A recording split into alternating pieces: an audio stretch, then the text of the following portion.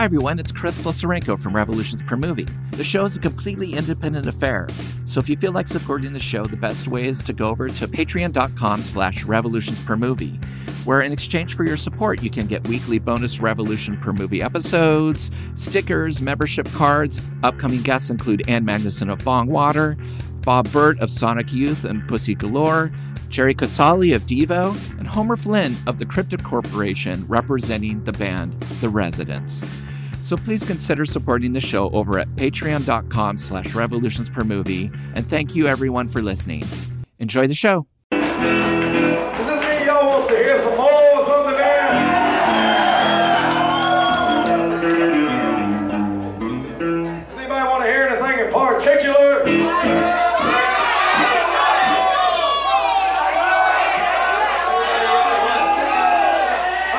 Let's go around the room here. What do you want to hear?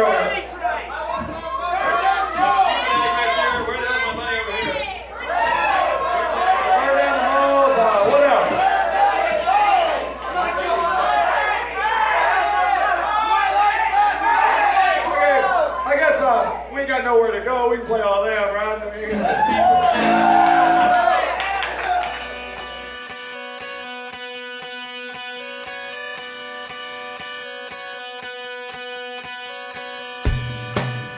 Hello everybody, welcome to a special edition of Coffee with Krummenacher, the Mojo Nixon edition. And my name is Chris Losarenko. I'm the host of Revolutions Per Movie. I'm a musician. I've been in bands like Eyelids and Guided by Voices, and I also owned a video store in Portland, Oregon for over 2 decades. And I started a podcast where guests would choose a music narrative film or a music documentary to talk about. Mojo Nixon had got a hold of me a couple of weeks ago and had a great idea for doing a Revolutions Per Movie episode. And sadly, that is not going to happen. He passed away last week, but he wanted to do a replacements documentary that hadn't been done. It was in his head. He knew what he wanted to call it. He knew what would be in it, why it should be made, why it couldn't be made.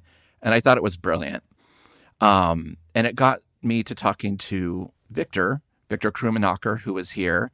Victor is a musician who's been in Camper Van Beethoven, Monks of Doom, The Third Mind, and is a lifer. And we have a Patreon for Revolutions Per Movie, since we're an independently funded program where we do exclusive shows. And one of the shows we do is Coffee with Krummenacher, talking about his times, basically his life in music, but also jumping around at various times, like tell me about your work with Eugene Chadbourne.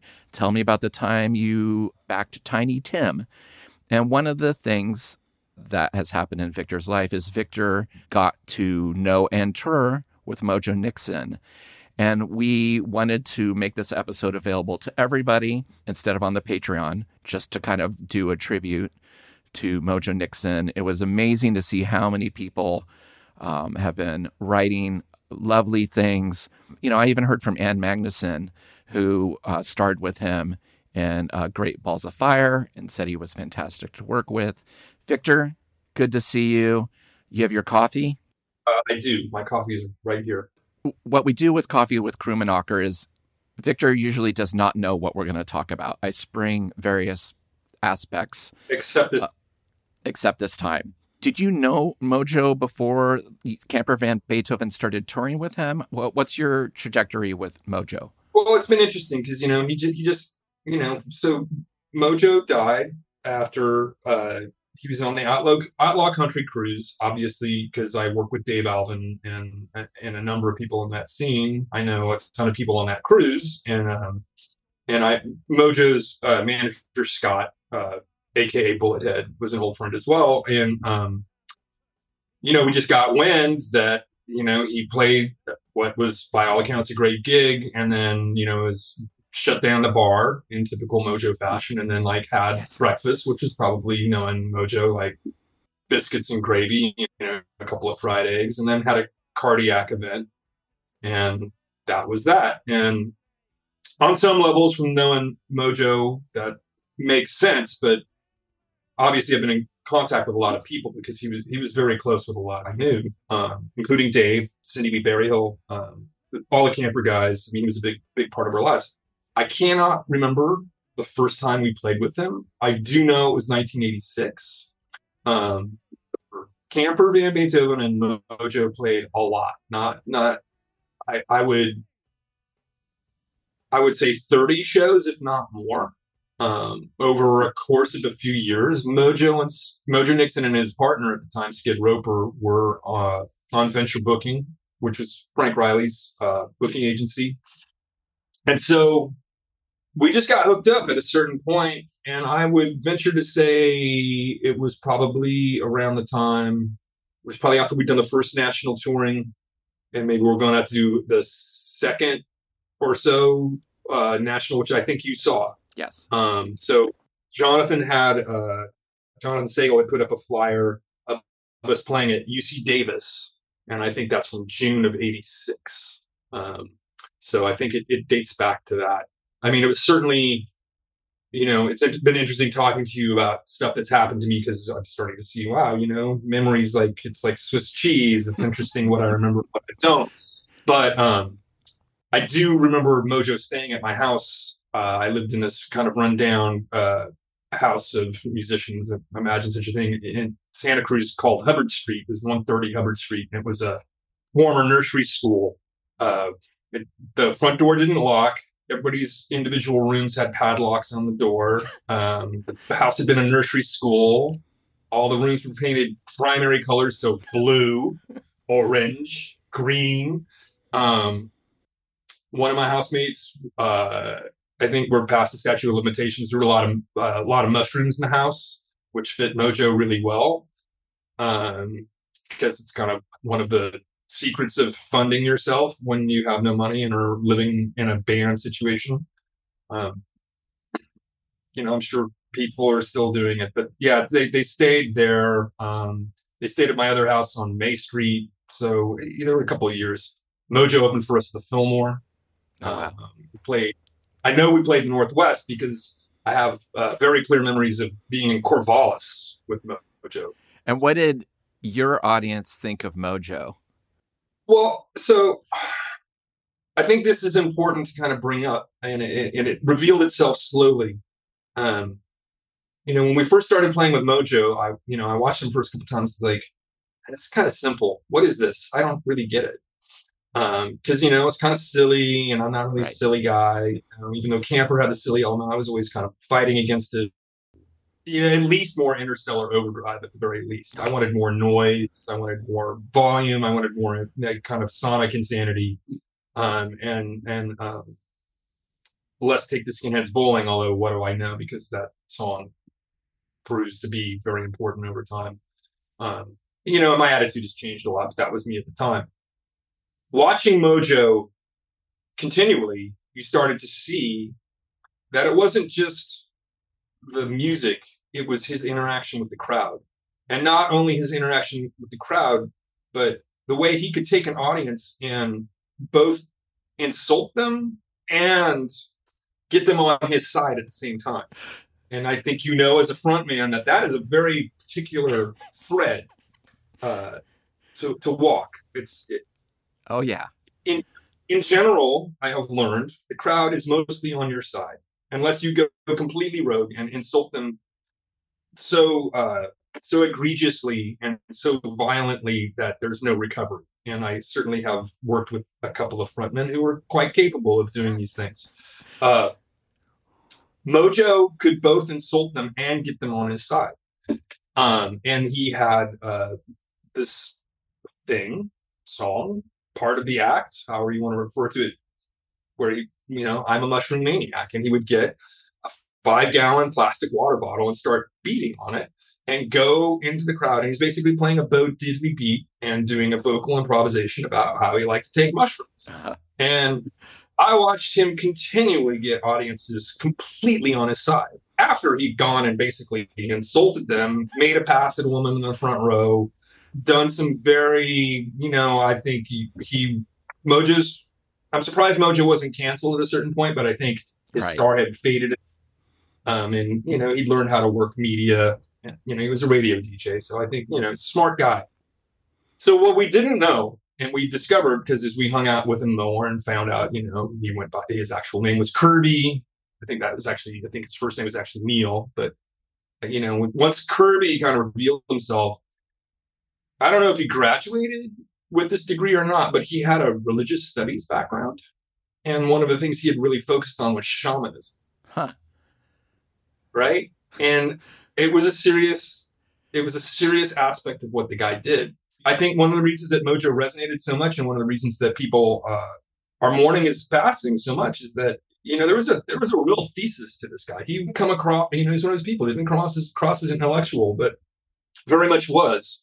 And especially if you hung out with him, and we hung out a fair chunk. There was a deep, thoughtful side to him, a very kind side, but he was a complete maniac, And I think one of the things in talking with people in the last couple of days is, Jonathan Sagal from Camper raised the point: do they even make people like this anymore? And I think that's a good point. Another friend of ours kind of pointed out that Mojo was as much kind of out of like kind of the Ginsberg, Burroughs,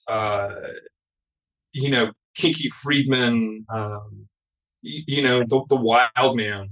Right. He was a distinct personality who, basically what I'm trying to say is that Mojo represented a kind of artist that doesn't exist anymore. Right. That is now going extinct. Like, we are in the era of control. Right. We're in the era of everything being manicured and choreography on stage, and people. I often have people like, I saw like Sufjan Stevens, and like, they're talking to me about the light show. Right. Mojo's from an era where we didn't have the money to care, and part of what you did to elevate yourself was, you embodied a personality, and he had a really distinct one and a really interesting one, and it came out of a really, I think, long and great tradition of. There's a particular thing about the American artist. I think there can be negative sides to this, but rugged American individualism does spring something very important, and I think that's why American art often is so important and so cutting edge, because we're such a crazy society. But part of America allows and has kind of idolized individualism, or at least did. I think in some ways that's changing, and I don't think that's a good thing. And I think Mojo represented a through line to an older kind of personality. Yeah. And I think that's why it's important to note, because I think, especially when he was in the clubs, especially at the period of time where we were really working, he was pulling something over on people that I don't think they entirely understood, that it is resonating with them now, because I think they realize what they lost, but there's a lot of depth to it. Yeah, I think for a lot of people, it seems like it might have been the first time where there was no separation between stage and audience. If you didn't come through the punk rock world and you're in college or something like that, and you're starting to dip your toe into what is the underground culture, that might have been your entryway. And the fact that, like, on his writers that people have been putting up, it's very simple, very sweet. He's just like, don't mess with the audience.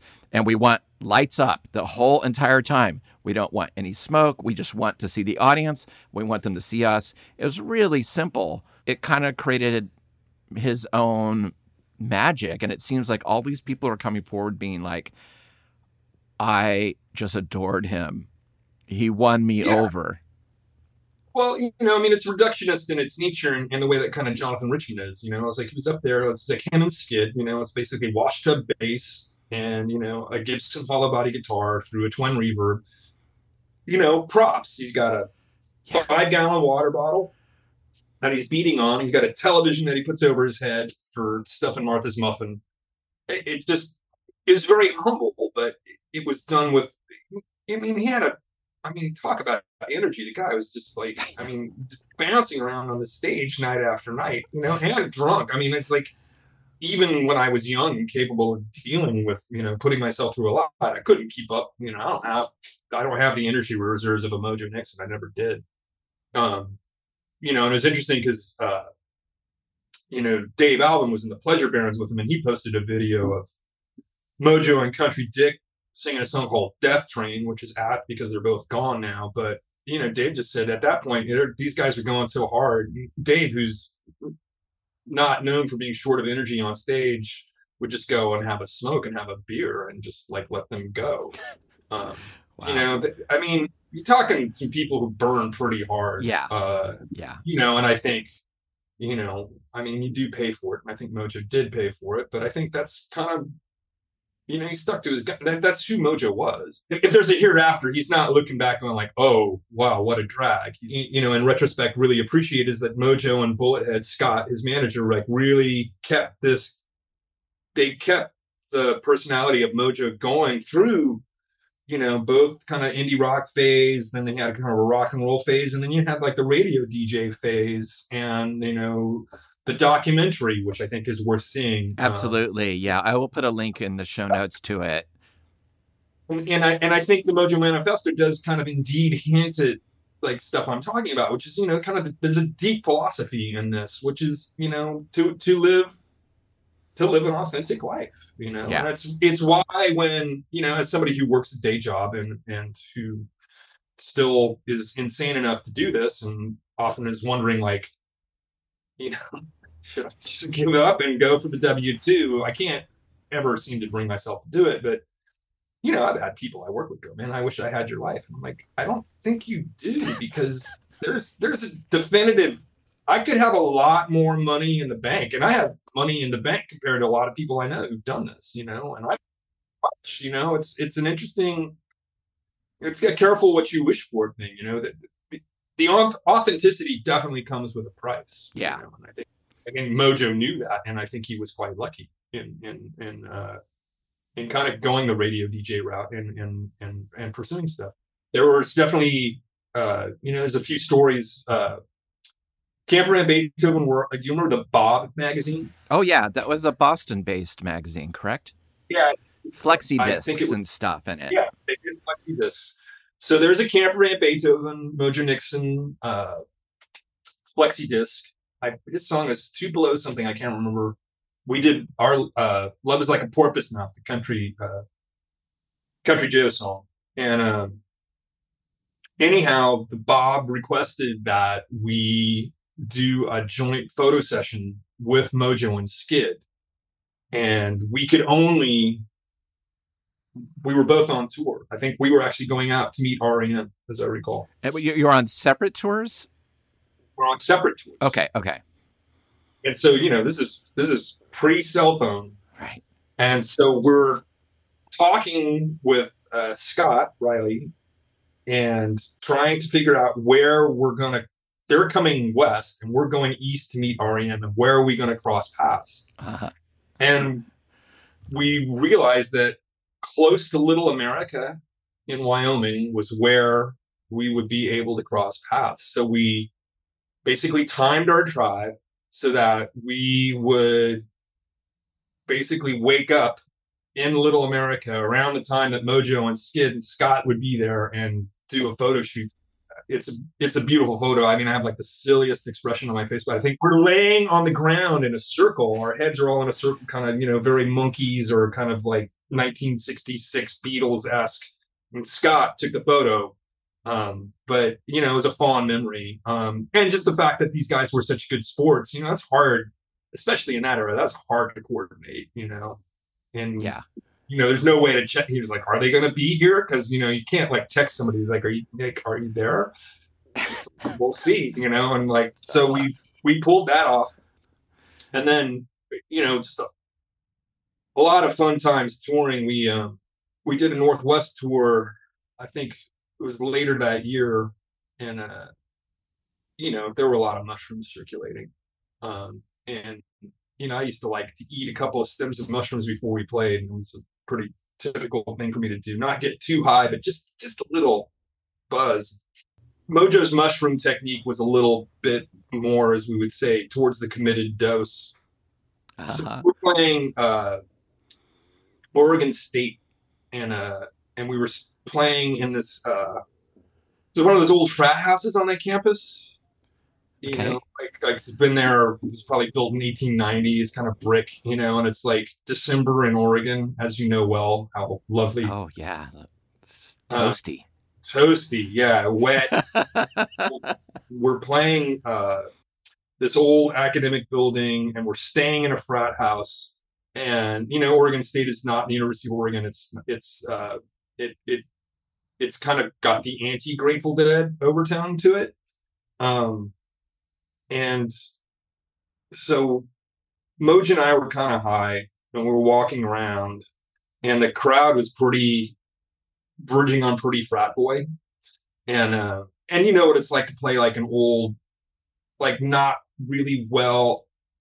well maintained academic hall where you know the seats are kind of they squeak and the walls are kind Yeah. of stained, and you're like, what is that stain? Is that water or is that something else? And like the floor is completely, you know, the finish is long gone off the floor. It's just building's seen better days. And so anyhow, Moj and I are walking around, and he's like, Krummacher, you see this? See those guys? See those guys in there? And he's pointing at like the frat boys in the audience. He's like, see that's the bad punchline. Those guys, that's the bad punchline. The questionable gig circumstances, bad punchline. See that? Points up at the sky. You know, it's a December Oregon sky, cloud drenched, stars barely like shining their way through. He's like, that's the good punchline. That was Mojo, and that was kind of one of my favorite evenings with him. But he stayed at my house a couple of times, and in more kind of psychedelic adventures. You know, there were a lot of mushrooms in my house, and in fact, we kept a bottle of orange juice because you know psilocybin will leach into the orange juice. It's a really good. It's transductive, I think is the word. Basically, Okay. put mushrooms in orange juice. The acid in the orange juice will leach the psilocybin into the orange juice, so you don't have to eat the mushrooms. Just get it's the same principle as mushroom tea, but the acid is more efficient than the hot water. Just get the goodness. Just get the goodness. So, Mojo and Skid and Scott's girlfriend were staying at this kind of crash pad I lived in, and we had done a bunch of mushrooms, and we were sitting on the couch and watching TV and playing like old soul records. It was genuinely kind of a good time. But so Scott had his girlfriend, so obviously, like, you know, we didn't like, where's the couple going to go hook up? And like, well, we're going to go out in the van. So they go out in the van, and Skid and Mojo sleep on. You know, we had called the couch the acid couch. So I think Mojo slept on the acid couch, and I'm sure Skid just kind of slept on the floor or something. But why was it called the acid couch? Because there was a lot of acid done on that couch. So. Okay, I just wanted to make sure. I wanted to make sure it was that simple. Sorry. Montadoon first record, there's a song on there called "Visions from the Acid Couch," and just so you know, the photograph of me on the cover of Our Beloved Revolutionary Sweetheart, where I'm like looking at the TV, kind of like, you know, slightly baked, that was taken in this living room. So that was taken at Hubbard Street by my friend Edie Winograde. So nonetheless, Scott and his girlfriend sleep in the van, and Mojo and Skid are in the house. And apparently in the evening, Scott's girlfriend had to pee, but she didn't want to get up, you know, put on her clothes and crawl in the house. So she's digging around in the van, and she finds like this bottom of a like half-gallon of milk, like cut loose. It's like a little box, and she's like, well, hell, I'll just pee in this. She pees in it, throws it out the door. And the next morning, I'm making breakfast. Hubbard Street we like to make breakfast was the good meal. So you just like a lot of fried bacon, a lot of eggs. Mojo and Scott are all about bacon and eggs, but Skid, was more like, I have some cereal out in the van. So he goes out to the van and is going to go eat his cereal. And Scott Riley comes in and he's like, you got to see this. And so we go out and he's eating cereal out of the box that Scott's girlfriend had taken a leak in the night before. And of course, these guys, I'm like, should we tell him? Oh, no, don't tell him.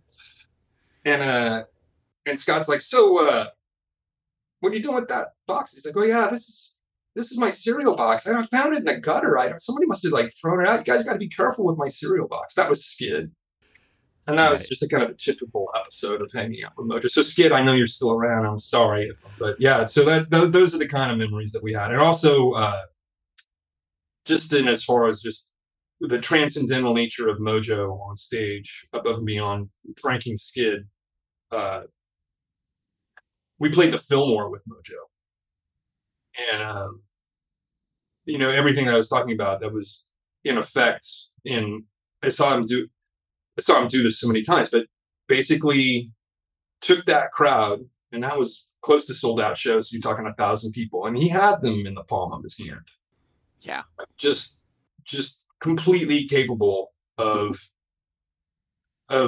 leading a group of people, of getting people focused on him, focused on what he was doing, and having a really good time. And in the most,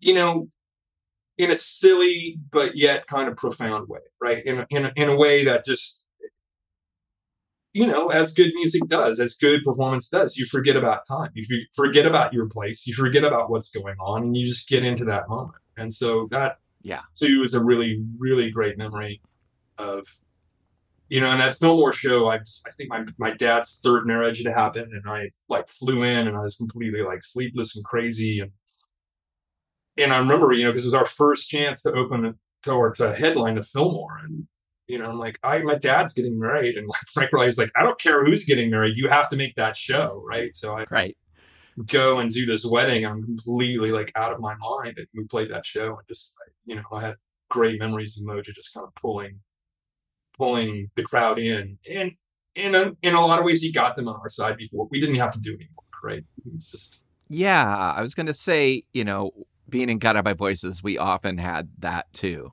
We had amazing openers.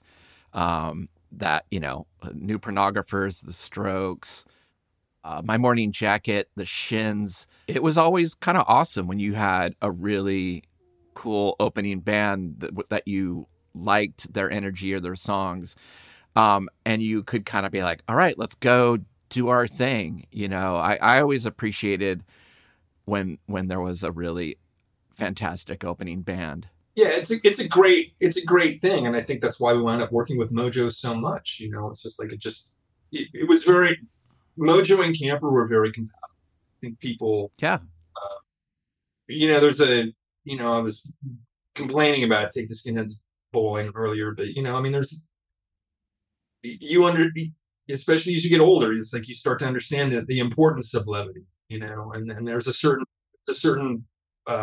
profundity there that we had a good time, and that's what it's about. And I want to touch on something that Jonathan said to you earlier. Do they make people like this anymore? I'm sure they do. I just don't know them. They're probably in the underground somewhere. But do you think there could ever be another Mojo Nixon? Well, I wonder, and I hope so. I think your thesis that maybe they do make people like this still, I think it's true. I think there are a lot of people who are not born to follow rules, who just don't have that inclination. But we're highly indoctrinated now, in ways that we weren't when we grew up, because of technology and because of how omnipresent it is, social media and cell phones particularly, I think, are something that it's something to be concerned about. And I think Mojo came about at a point, Mojo's about 10 years older than me. It came about at a point in time where it just wasn't really even on the radar, where the ability to kind of run rampant. It was just economically, you were able to access a quality of living, being an outsider, that I think is harder to do now, and I think it's actually an economic argument. Right. But I do, I have a lot of younger friends who realize what kind of what a game it is, in a not good way right now. I mean, Sure. You're, how old's Riley now? 22? Like 26. 6. Oh, right. Yeah. See, Right. yeah. Yeah. They know, they get it, they understand. And so, I think we can only, as people who grew up in that and can appreciate it, it's our job to advocate for, people who don't fit in boxes. Because I agree. The world's better when you don't fit in a box, and I think that's why we are all missing mojos, because you never really fit in a box. I always had a big love also for people who were accidentally successful and weirdos, and he's the perfect example. That film, The Mojo Manifesto, shows completely how he was driven, but he would still be playing this kind of music without success. Yeah. He seemed driven to just do his thing. And then there was a period where the world caught on. Right. And they followed him. And then, of course, longevity in music is very fleeting. Oh, yeah. But the fact that he created kind of an amazing band for the rest of his career, a 4-piece, and that they spoke the same language, they knew how to turn it on, and they just went. They would just go, go, go, go, is impressive, even as they were seeing like audiences kind of dwindle, and shrinking, which is a part of being a lifelong musician is, at some point, for most bands, your popularity starts decelerating. Oh, absolutely. Yeah. It's very, very hard to maintain. And Mojo really stuck to his guns, but Martha Quinn, God bless her, that was really an avenue. Like he was, there was a period of time in like 87 where, he was definitely kind of starting to eclipse where Camper was at that point. I mean, really essentially stopped playing because, he had grown into, headlining his own shows and getting his own money and that's kind of where we diverged. I mean, we certainly stayed in touch. And then, when he stopped working with Skid and, that first 4-piece that he took in the studio, I mean, that was Roscoe Amble and John Doe and Country Dick on drums. This is that's not a slouchy band by any means, and it really rock and roll, but like really good players doing it. Yeah. And it came up in the email that he wrote to me about making that record and his choice of producer on that record. Jim Dickinson. And so, we were talking back and forth about, I was like, this is what here are some of the films that other artists on the show have picked. Peter Buck, looked at, the R.E.M. documentary he hadn't seen, John Cameron Mitchell looking at Gimme Shelter.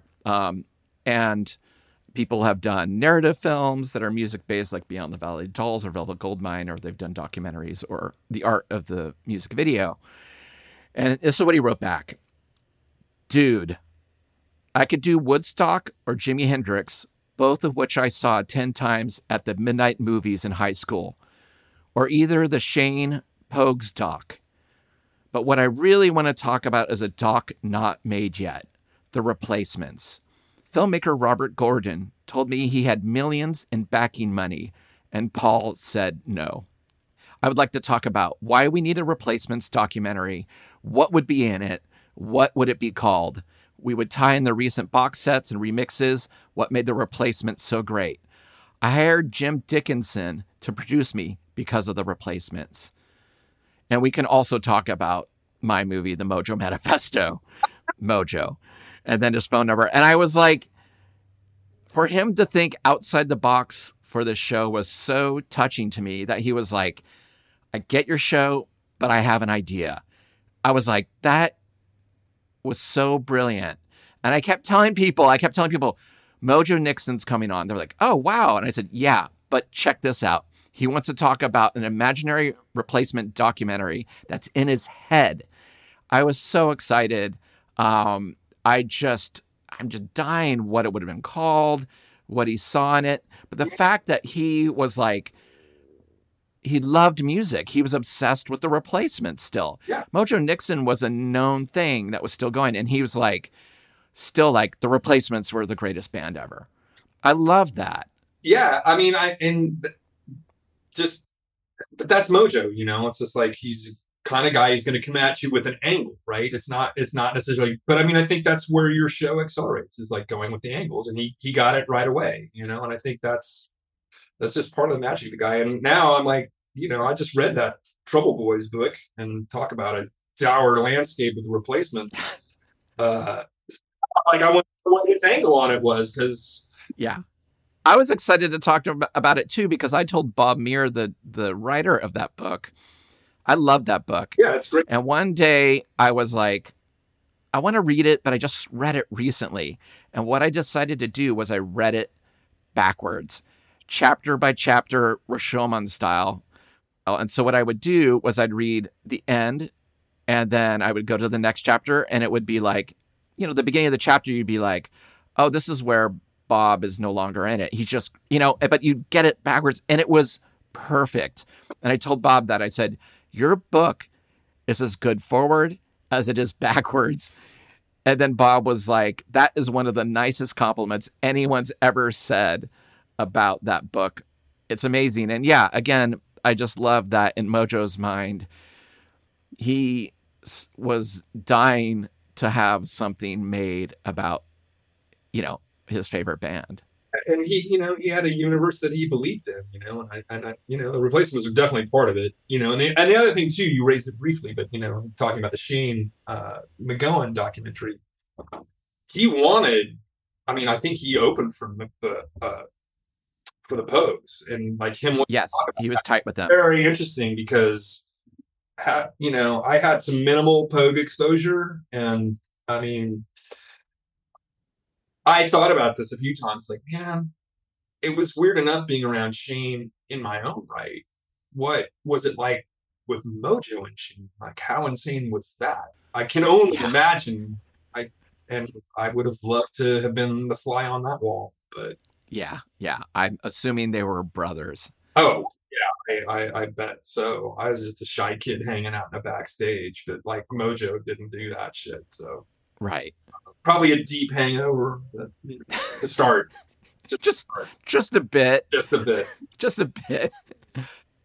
You sent me a file that I will put in this episode of Mojo Nixon performing live, and somewhere almost near the end of the set, he does a Camper Van Beethoven song.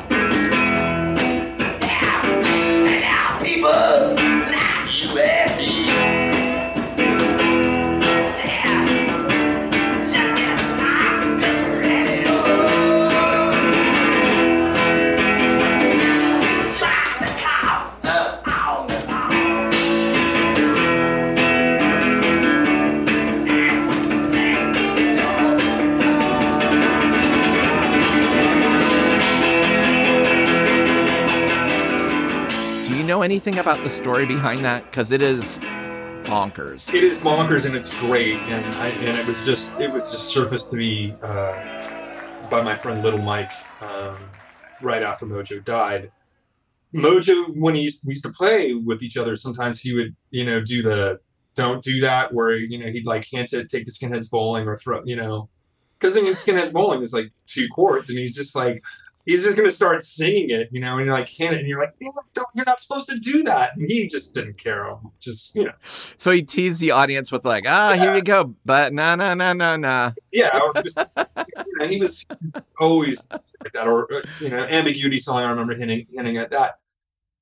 He certainly played with us a lot, and a lot of our songs are pretty simple, so he probably had them figured out, but I had not heard that. And it was just super touching because, it's just like, it's a completely gonzo version. What's the intro? It's like longer than the intro of the song is longer than the song itself.